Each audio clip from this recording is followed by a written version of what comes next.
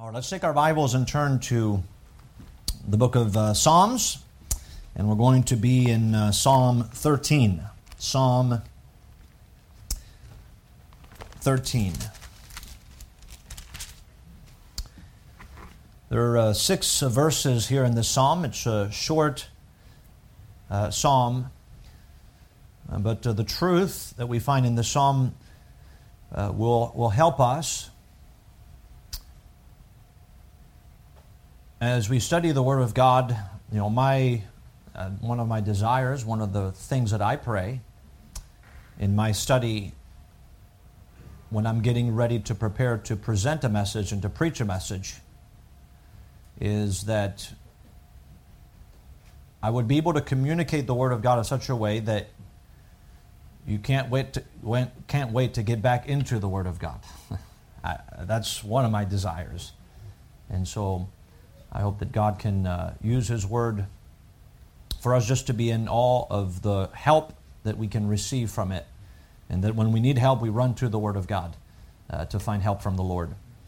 So Psalm 13, let's stand together. We're going to read all 6 verses of Psalm 13.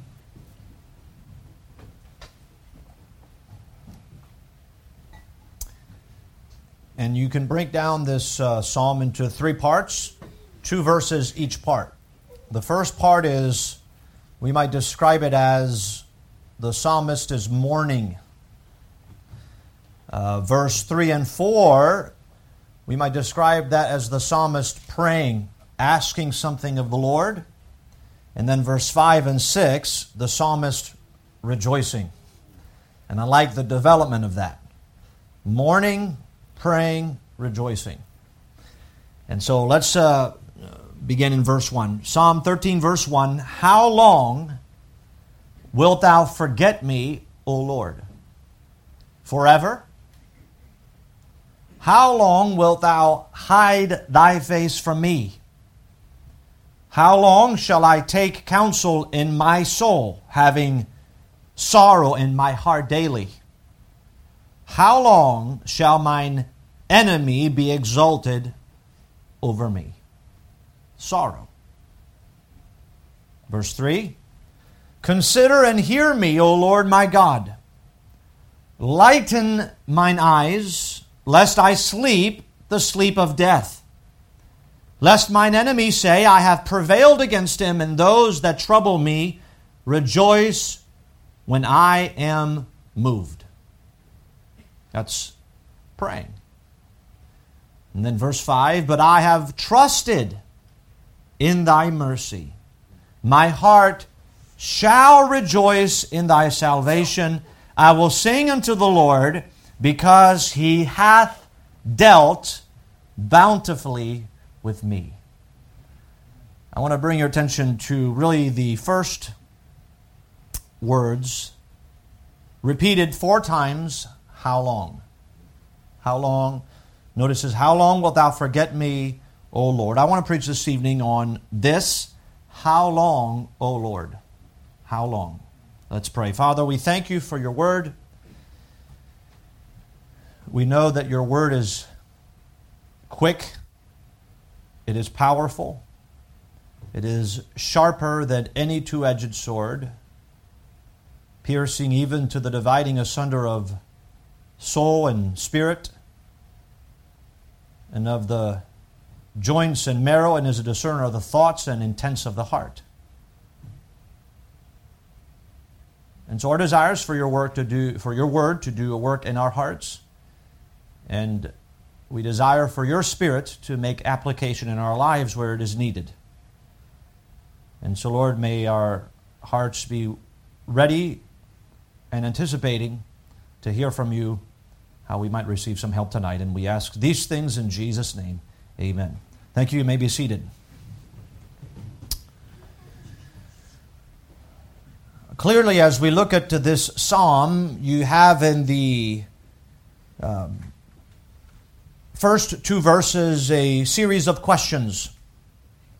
And as we look at this question here, I entitle the psalm, How Long? I look at this question, I think that to some extent, every one of us has asked the same type of question about typically a difficult season that we have found ourselves in.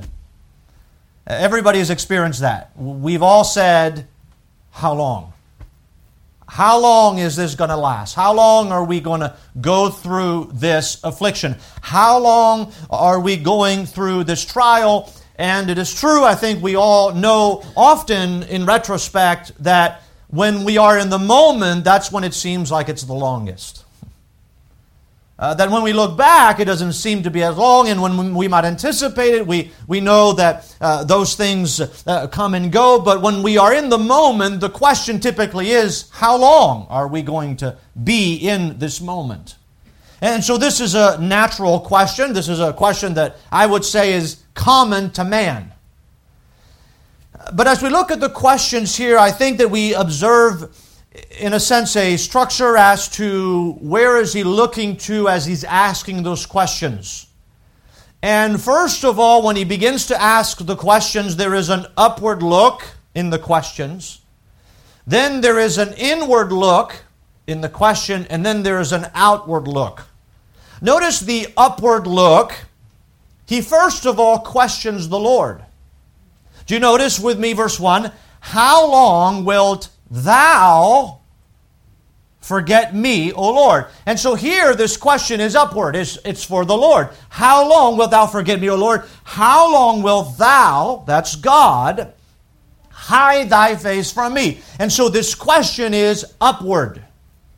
He questions the Lord. The second question, we might say, or set of question, is an inward look. Here he struggles with himself. Notice verse 2. How long shall I take counsel in my soul, having sorrow in my heart daily? Now notice here when he says, how long shall I take counsel with my soul, he's talking about here self-advice and self-counsel. Have you ever been in a time of affliction when you need help and you're kind of talking to yourself through that? And so here he says, how long am I going to keep doing this? This is an inward look. He struggles with himself.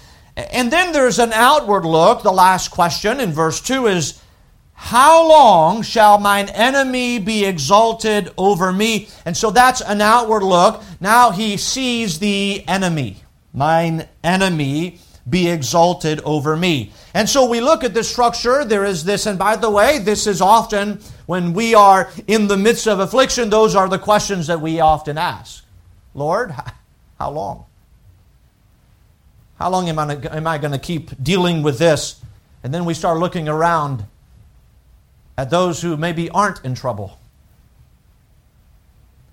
But I want us to notice maybe breaking down here how we identify how the psalmist feels in those questions. So there's an upward look, an inward look, an outward look in those questions. But then we break down really those words, those questions here. What is he expressing in those questions? Well, the first thing that he feels and that he expresses, notice in verse 1 is, how long wilt thou forget me, O Lord? And so here's what he feels. He feels, first of all, that he is forgotten of God.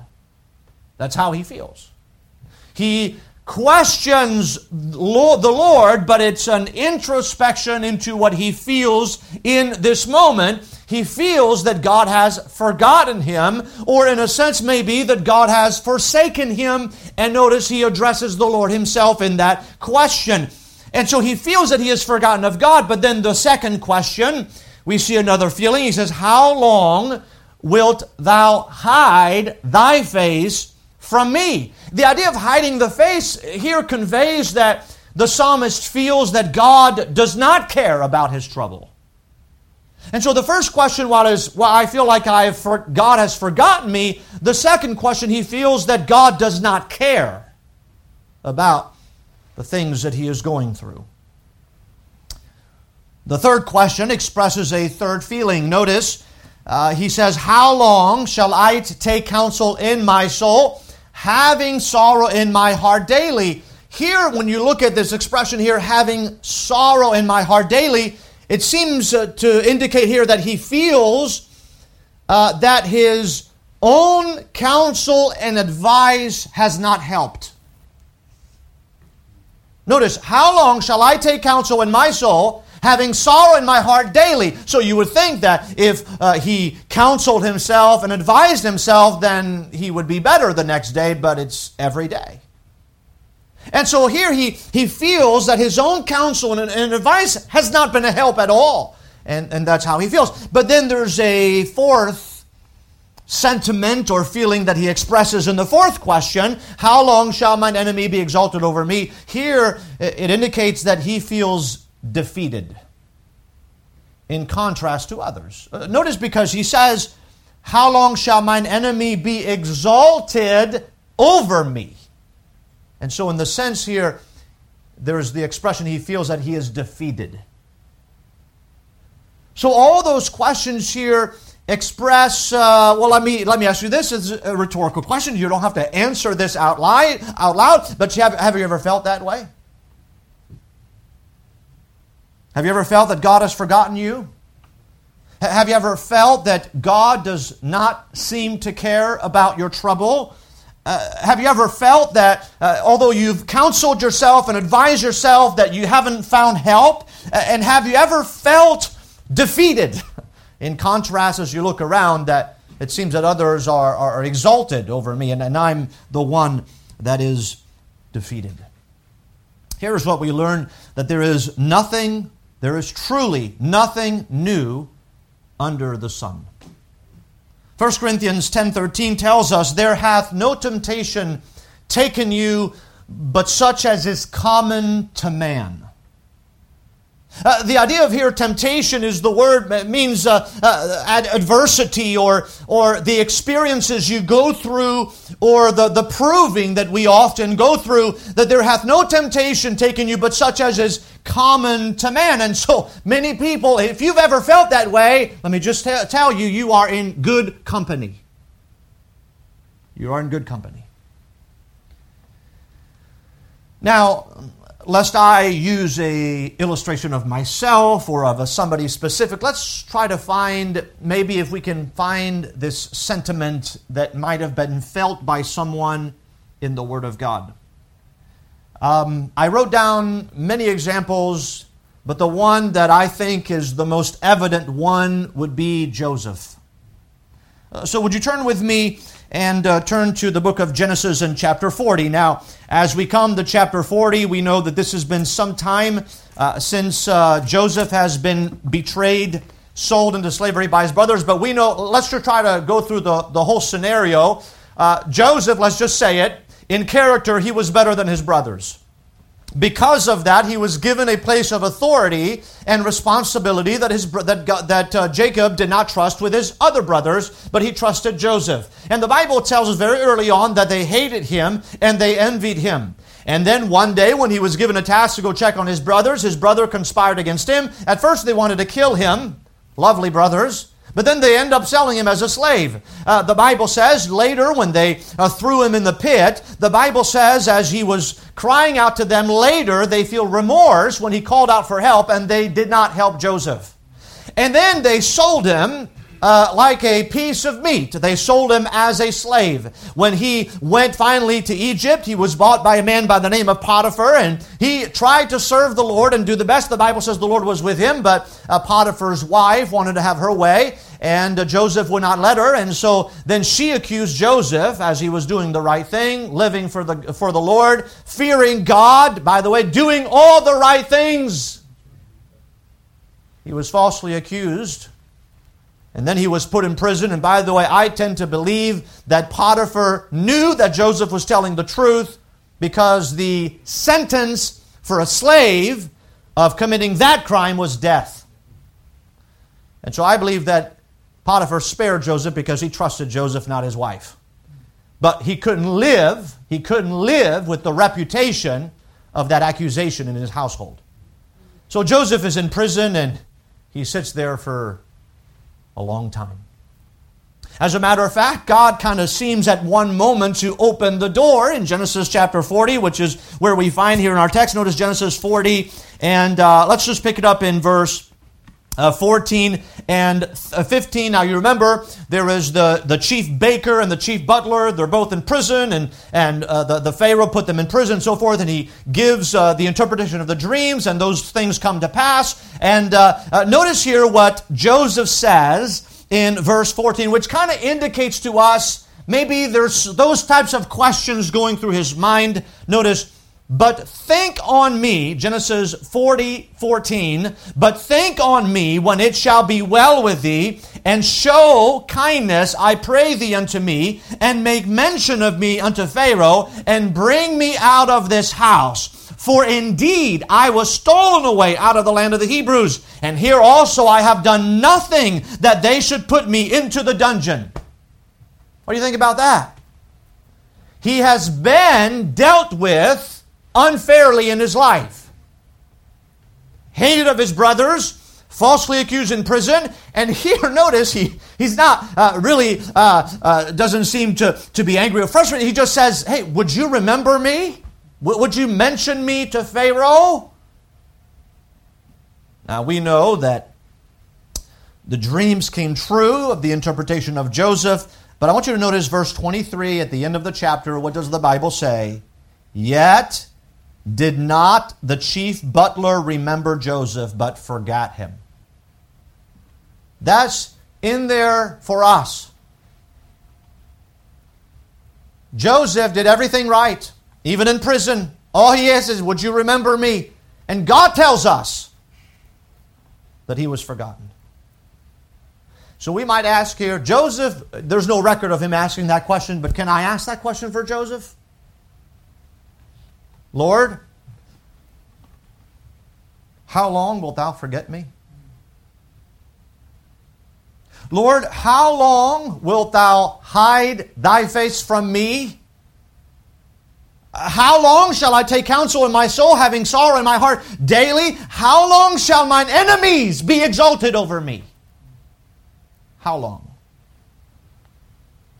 Maybe he felt forgotten of God. Maybe he felt that God didn't care about his trouble. Maybe he felt that as he continued through that his advice was not in hell. Maybe he felt defeated in contrast to others that, right, his brothers were fine. Potiphar's wife was still with her husband. Here, the man was restored, as Joseph had said. Everything's going well for everybody else but Joseph. How long? You know, we could think of another example. I think of maybe it's not in the same way, but we maybe think of about Abraham when he had the promise of a seed, and you remember on a number of occasions Abraham asked God, and he says, God, there's been no child. When he was 99, he finally asked the question when he had left being able to even produce children. He said, oh God, that Ishmael might live before thee. And when God told him, no, Sarah thy wife shall have a son, the Bible says he laughed in his heart. Later in chapter 17, when it was announced, Abraham, you will have a son, Sarah was in the tent, she was laughing. And we might say, well, maybe they asked this question, how long? By the way, it was past the time of bearing.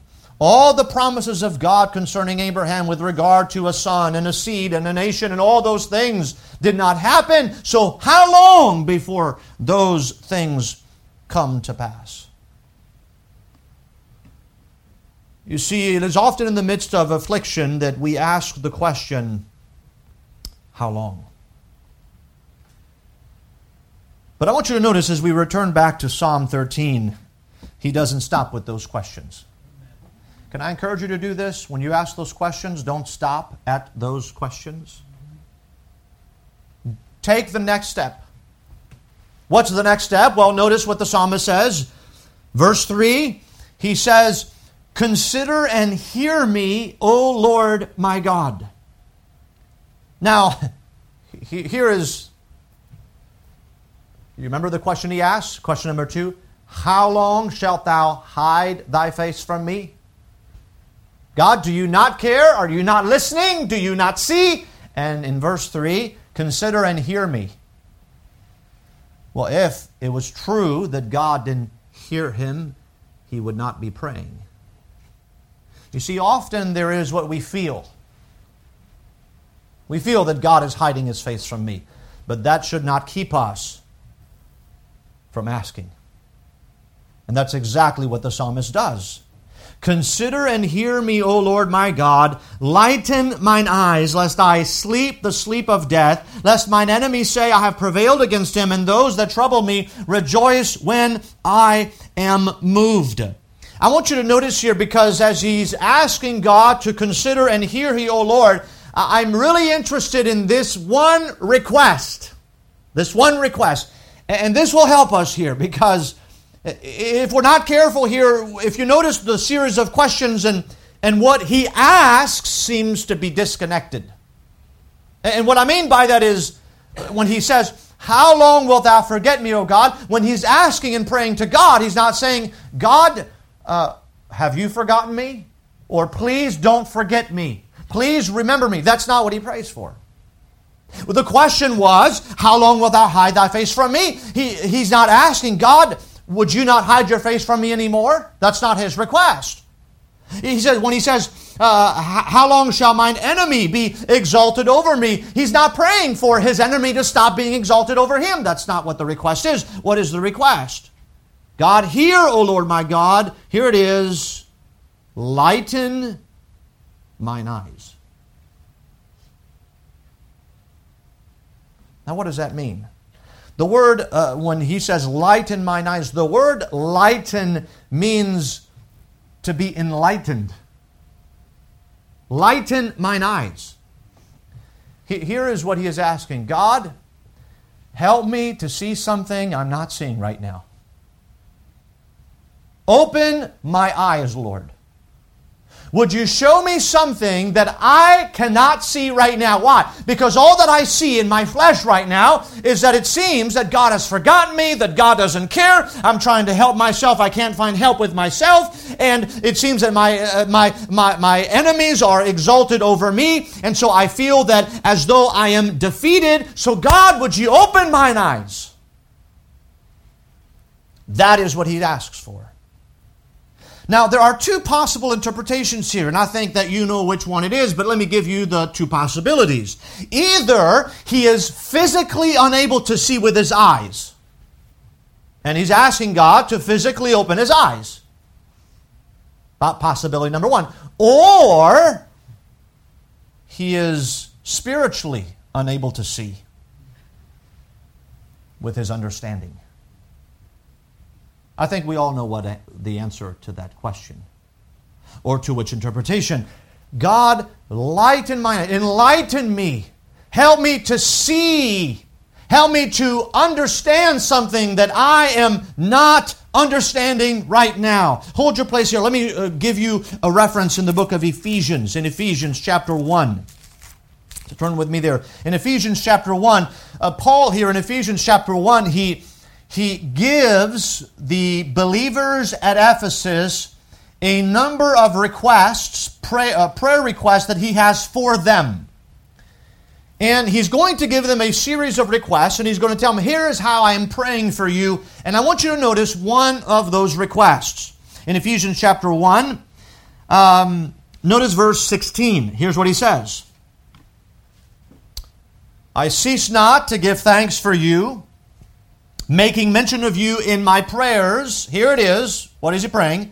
That the God of our Lord Jesus Christ, the Father of glory, may give unto you the spirit of wisdom and revelation in the knowledge of him, the eyes of your understanding being enlightened, that ye may know what is the hope of his calling, and what the riches of the glory of his inheritance in the saints, and what is the exceeding greatness of his power to usward who believe, according to the working of his mighty power, which he wrought in Christ when he raised him from the dead and set him at his own right hand in heavenly places. And so notice here's how he's praying for them. He says, I'm praying that the eyes of your understanding would be enlightened.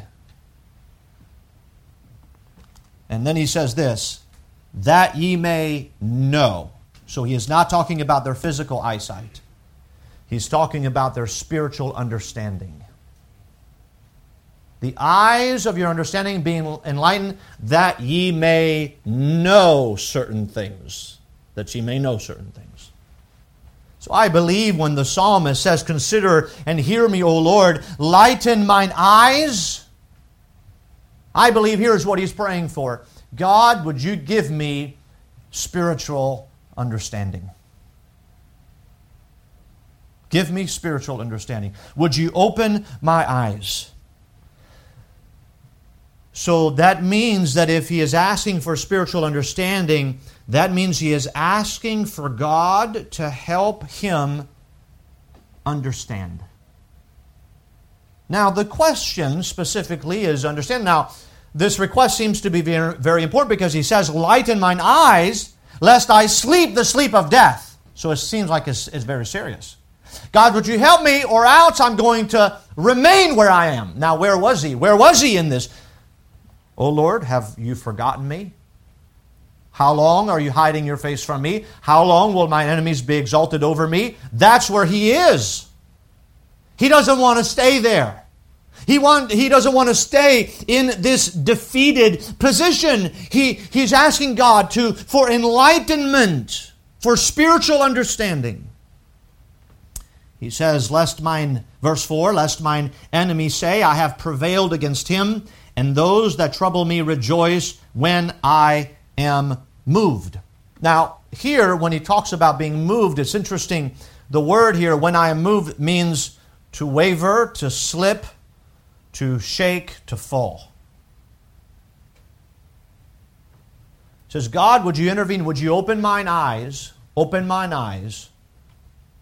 so that I don't fall and slip? So that I don't waver, so that I don't shake and tremble. Hold your place here. Turn with me to Psalm 27. We find something similar in Psalm 27. Psalm 27, and notice verse 9. Here we have the similarities in the perspective of the psalmist, but there is in a sense, a fuller answer here. Notice Psalm 27, verse 9. He says, hide not thy face far from me. Remember the question in chapter 13? How long wilt thou hide thy face? Hide not thy face from me. Put not thy servant away in anger. Thou hast been my help. Leave me not, neither forsake me, O God of my salvation. When my father and my mother forsake me, then the Lord will take me up. Teach me thy way, O Lord, and lead me in a plain path because of mine enemies. Here's what he says. Deliver me not over unto the will of mine enemies, for false witnesses are risen up against me, and such as breathe out cruelty. I had fainted unless I had believed to see the goodness of the Lord in the land of the living. Wait on the Lord, be of good courage, and he shall strengthen thine heart. Wait, I say, on the Lord. I want you to notice here, he says really four things that help us to get up, because he's dealing with the same thing. He says, God, don't hide your face from me. Don't forsake me. But here's what he asks in Psalm 27. He says, teach me. Lead me.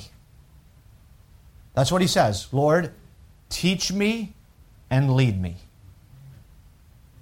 What is that? We might say in this way, enlighten mine eyes. What are you trying to teach me, Lord? How are you trying to lead me? You see, instead of looking for God's intervention to kind of smooth out the road, let's look for God to lead us through on the road. Teach me and lead me. And notice at the end of Psalm 27, what does he say? He says, I had fainted unless I had believed. What is that? That's faith. Believed to see the goodness of the Lord. And then he says, wait on the Lord. Wait on the Lord. And so Enlighten me. You see, because when the Lord comes alongside us and He teaches us and He leads us, then we are not moved. And we are not moved. You see, by faith, we faint not. By faith, we faint not. If you go back to Psalm 13, we see not only his sorrow, we see his prayer, but then we see in verse 5 and 6 his rejoicing. He says, "But I have trusted in thy mercy. My heart shall rejoice in thy salvation. I will sing unto the Lord, because he hath dealt bountifully with me." Now, as I mentioned this, many times when we look at the Psalms, we do not find that the Psalm says, "Oh, now that God has smoothed the way, now I can rejoice." No, he looks in the future. He says, "I have trusted in thy mercy. My heart shall rejoice in thy salvation." Notice verse 6. "I will sing unto the Lord, because he hath dealt bountifully with me." And so, because of, we have to say here, that when he asks, "Lord, lighten mine eyes," that God lightened his eyes and helped him to see something that he wasn't seeing. What was he saying? He wasn't seeing the mercy of the Lord. He wasn't seeing the salvation of the Lord. He wasn't seeing the bountiful goodness of God. Hold your place here and turn with me to Romans chapter 5. And we'll end here in Romans chapter 5.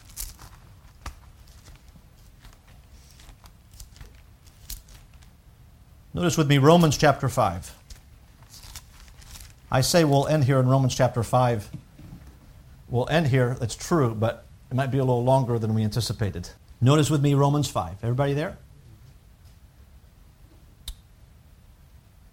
What's the first word? Therefore. "Therefore, being justified by faith, we have peace with God through our Lord Jesus Christ, by whom also we have access by faith into this grace wherein we stand and rejoice in hope of the glory of God. And not only so, but we glory in tribulation. Also, knowing," now that's an important word there, knowing, what do we know? "That tribulation worketh patience, and patience experience, and experience hope, and hope maketh not ashamed, because the love of God is shed abroad in our hearts by the Holy Ghost, which is given unto us." Now I want you to notice here, because we come to chapter 5, and it's a wonderful culmination in the sense that he begins by saying, "Therefore, being justified by faith, we have," and he lists really four benefits of our justification. Now it's important at this point to understand that here he's not talking about how can we become justified. He says now that we are justified, now that we are in this position, here is the things that we enjoy as believers because of our justification. What are those things? Number one, I'll go through those things real quick. Number one, we have peace with God. That's what we have. Notice, we're not trying to get peace with God. Because of our justification, we have peace with God. It is a present possession. We have peace with God. Now notice here that this peace, there are several things about this peace. Number one, this peace is a particular peace in the sense that it is specific. It is not just, as the world may try to talk about, "Oh, you need to have peace in your life." No, that's not what we're talking about. We're talking here about particular peace, and that is peace with God. And by the way, that's where everything starts. You can't enjoy all the other things that we're going to talk about, the access and the rejoicing and the indwelling Holy Spirit, unless first there is peace with God. And so this is particular peace. It is peace with God. we not only see that it is a particular peace, but it is a procured peace in the sense, he says, we have peace with God, here it is, through our Lord Jesus Christ. So here's what we do know about this peace with God that we have. It is not something that we have attained on our own. It is not something that we've done because of any goodness that is found in us. We don't have peace with God because there is any merit in us, because there's any goodness in us, because there's any worth in us. We have peace with God because of Jesus Christ. That's a wonderful thing. And so the first benefit of justification is we have presently peace with God. The second benefit is, notice verse 2, by whom? Now here he lays out the groundwork because he says, look, we have access, but notice what he says, it's by whom we have access. And so he continues, he grabs Jesus Christ from verse 1, brings him in verse 2. He doesn't want us to be ignorant of the fact that when we're talking about have access to the presence of God, the fact that you and I, we can come into the presence of God, he wants us to be reminded that we don't come to God because there is any merit in us. We come to God by whom we have access. Let me put it this way. If we would think of ourselves as being outside of a great palace, and there's this wonderful palace, and you can hear all the feasting and the rejoicing going on inside, and we are completely shut out of the palace. We can't go in. We have not been invited. We're not part of the family. We are not worthy of coming in. Where we don't have the right garment. We don't have the right dressing. We can't come in. We're completely shut out. We have no access into the presence of God. And the Bible says here, because of justification, Jesus Christ comes outside and He grabs us by the hand and He opens the door and He brings us into the palace, by whom we have access. And we don't come, and by the way, when we come in, He gives us a robe of righteousness. And He wipes away all of our sin. And He makes us the children of God. And then we come in and all of a sudden we are accepted in the beloved. We are accepted in the presence of God. We are accepted in the palace. We have access. That's the benefit of justification. Access by faith into this grace wherein we stand. I love the words of the Bible. He says we have access. Notice, by whom we have access by faith into this grace wherein we stand. Now, we know what the word grace means. Unmerited favor. That means that we don't deserve to be in the presence of God. We don't deserve to have access to God. We are completely unworthy to even speak and utter the name of God. But we have access to this presence by grace wherein we stand. We think of grace, we think of when we come into the palace, here's how we come into the palace. Oh no. Thank you so much. I don't deserve to be here. And I recognize that I'm not here because of my own merit or because of my own worth. I'm here because of the merit of Jesus Christ. He opened the door for me. I don't deserve to be here. I don't deserve to be part of the family. It is only by your grace that I am here in the palace, having access to you. But he says, by grace wherein we stand. We stand. And that idea of standing means that we are unmovable. We can't leave the place. And so by Christ we have access and we come humbly, not based on our own merit, but we stand. Why? Because we have the righteousness of Jesus Christ. Oh, the contrast of grace but standing. So we have peace with God. We have access. What's the third thing? The third benefit is at the end of verse 2, and rejoice in hope of the glory of God. Now he'll explain this chapter. I believe it's talking about our final glorification. The Bible makes it very clear that the suffering of this present time are not worthy to be compared with the glory which shall be revealed in us. And so the glory of God is something to rejoice in. By the way, that is something that is future. One day, in a moment, in the twinkling of an eye, we will be changed. We will be like Him, for we shall see Him as He is. That's the glory of God. Right now, we kind of are changed from glory to glory, but one day we will be like Him. That's the hope of the glory of God. And we rejoice in that. Why do we rejoice in that? Because that's the moment when we will be delivered from the very presence of sin. We're saved from the penalty of sin. That's wonderful. But one day future, we will be saved from the very presence of sin. By the way, no more struggles. No more questions. Have you forgotten me, Lord? Those will all be gone. Why? Because we rejoice in hope of the glory of God. But there's a fourth benefit of justification. The first one is peace with God. The second one is access. The third one is rejoicing in hope of the glory of God. The fourth one is a little more complex. But here's what brings us to the psalm. He says this in verse 3. And not only so. Now, he just finished talking about what? Rejoice in hope of the glory of God. So we not only rejoice in hope of the glory of God, but which is future, it's going to happen. But not only so, but we glory in tribulation also, present. Present. So we have the opportunity, because of our justification, not to rejoice in what's going to happen to us one day, but we have the opportunity to rejoice, to glory in the present. Now I want you to notice here the wording from verse 3 to verse 5. He says, and not only so, but we glory in tribulation also, knowing that tribulation worketh patience, and patience experience, and experience hope, and hope maketh not ashamed, because the love of God is shed abroad in our hearts by the Holy Ghost, which is given unto us. Now, I want you to notice the language, the progression. Here is, we see what we do, what we know, and what we have. Notice, he says, this is what we do. We glory in tribulation. That's what we do. But we can only do that because of what we know. What do we know? Knowing that tribulation worketh patience, and patience experience, and experience hope, and hope maketh not ashamed. Here it is. Because. You see that? We glory because we know, because we have the indwelling Holy Spirit.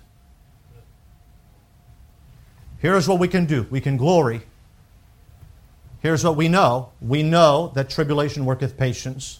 Patience experience, experience hope. And hope maketh not ashamed. Because the love of God is shed abroad in our hearts by the Holy Ghost, which is given unto us. So the fourth benefit of justification is the indwelling Holy Spirit. That's the fourth benefit. But I'm interested in what that means practically. Practically. We have the Holy Spirit. That's by virtue of our justification. But what does that mean? So what we do is we glory in tribulation. The word glory basically means to rejoice in, to boast in. And we know there's no boasting in us. There is boasting in Christ. What does he say in Romans chapter 3? Where is boasting then? It is excluded. By what law? Of works? Nay, but by the law of faith. There is no boasting in salvation. But we do boast and we do glory in tribulation? You got to be kidding. I'm not kidding. The believer is able to glory in tribulation, but here's the important. We have to read the whole section. We glory in tribulation. What's the next word? Knowing. Knowing. You see, we have to connect the idea of rejoicing to what we know. To what we know. You see,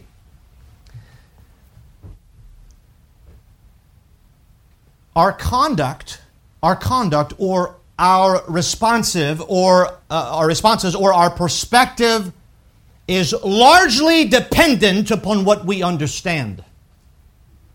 Let me say that again.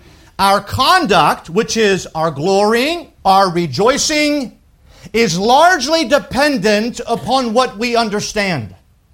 Here's what he says. We glory in tribulation, also knowing. Knowing. You see, it's not the glorying, the rejoicing is not in the tribulation itself. That's not where the glory ends. It's not like there's tribulation. By the way, the word tribulation means pressure, anguish, and affliction. There is no rejoicing in pressures of life, in anguish and affliction. There is no rejoicing or glorying or boasting in the tribulation itself. The glorying, the boasting, the rejoicing is in tribulation because of what we know it does for us. Do you notice? Knowing that tribulation worketh. Now, the word worketh here, by the way, when you read that word, knowing that tribulation worketh patience, and then he says, and patience experience, he means here, what he says here is, and patience worketh experience. And experience worketh hope. Now, the word worketh here means to work fully, to accomplish, to finish, to fashion, to cause, to perform. Here's what he says. That tribulation causes, works towards, performs patience. And then when you take patience, it fashions, it causes experience. And then when you have experience, it fashions, or it causes, or it performs hope. And hope maketh not ashamed. You see, those things, they work for the benefit of something else. So here's what we do. We begin at tribulation, but we end at what? Hope. You see that? You see, we want the hope without the tribulation and patience and experience. We want to get right to the hope part. And God says, no. That's not what we know. That is not what we understand. You see, we glory in tribulation because we know what comes about because of tribulation. It works something. It causes something. It performs something. It accomplishes something. It finishes something. It drives us to something else.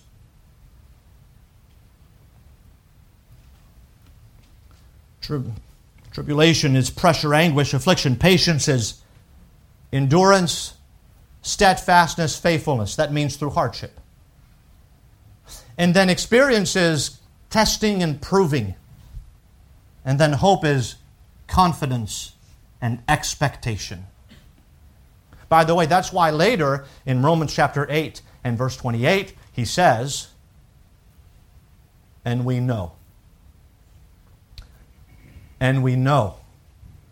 that all things work together for good to them that love God, to them who are the called according to His purpose. That's why he uses that word. Sometimes we quote that verse and say, all things work together for good to them that love God. That's not the verse. The verse is, and we know that all things work together for good to them that love God. That's the important part of the verse. What we know, what we understand. So our conduct, our glorying, our rejoicing is largely dependent upon what we understand. Now here's how this is all possible. Here's what we do, we glory. What we know because of what it works. Tribulation works patience, patience experience, experience hope. But then at the end he says, here's what we have. Here's what makes all this possible. Here is what separates us from everybody else in the world that goes through pressure, affliction, and anguish. That is not reserved for just the child of God. But we do have something that the world does not have. What is that? The Holy Spirit. Hope, but hope in who? The Holy Ghost. Notice what he says, verse 5. And hope maketh not ashamed. Here it is. Because the love of God is shed abroad in our hearts by the Holy Ghost, which is given unto us. So let me take it the other side. Here is the last benefit of our justification. We have the indwelling Holy Spirit. And because we have the indwelling Holy Spirit, we know that tribulation works patience, and patience experience, and experience hope. And therefore, because we know those things, we can rejoice. You see that? When you take it in that order, you understand because of what we have, we know certain things to be true, and therefore here's what we can do. We can rejoice. So I would put it this way. We don't begin with rejoicing. We begin with the indwelling Holy Ghost. So because we have the Holy Ghost, what should we be praying as the psalmist? Teach me and lead me. Teach me and lead me.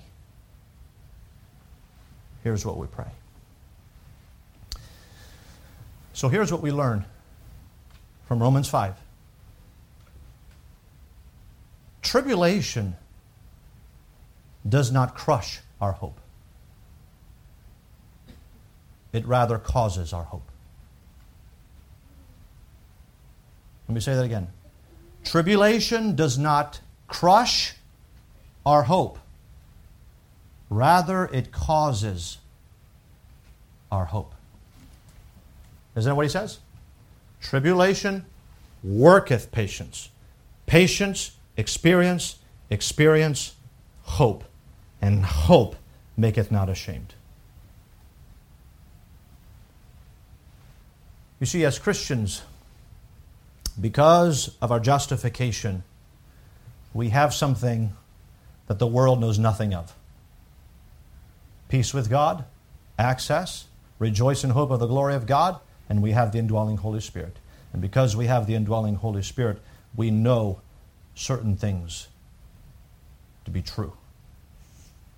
And because we know those things to be true, therefore we can act in a way that seems to be contradictory to what the world does. Seems to be contradictory. And so here's, you say, well, Pastor, tribulation comes, pressures, afflictions. What should I do? Well, I would say that when you have the sense where you feel that you're forgotten of God, that God doesn't care about your trouble, and that you feel that your own counsel and advice has not helped, and you feel defeated, ask what the psalmist asked. Enlighten mine eyes. What is that? Help me to understand what you want to do in my life. And what does God want to do in our life? He is our great shepherd.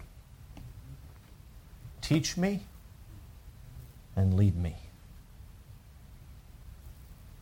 And so, when you feel all those things,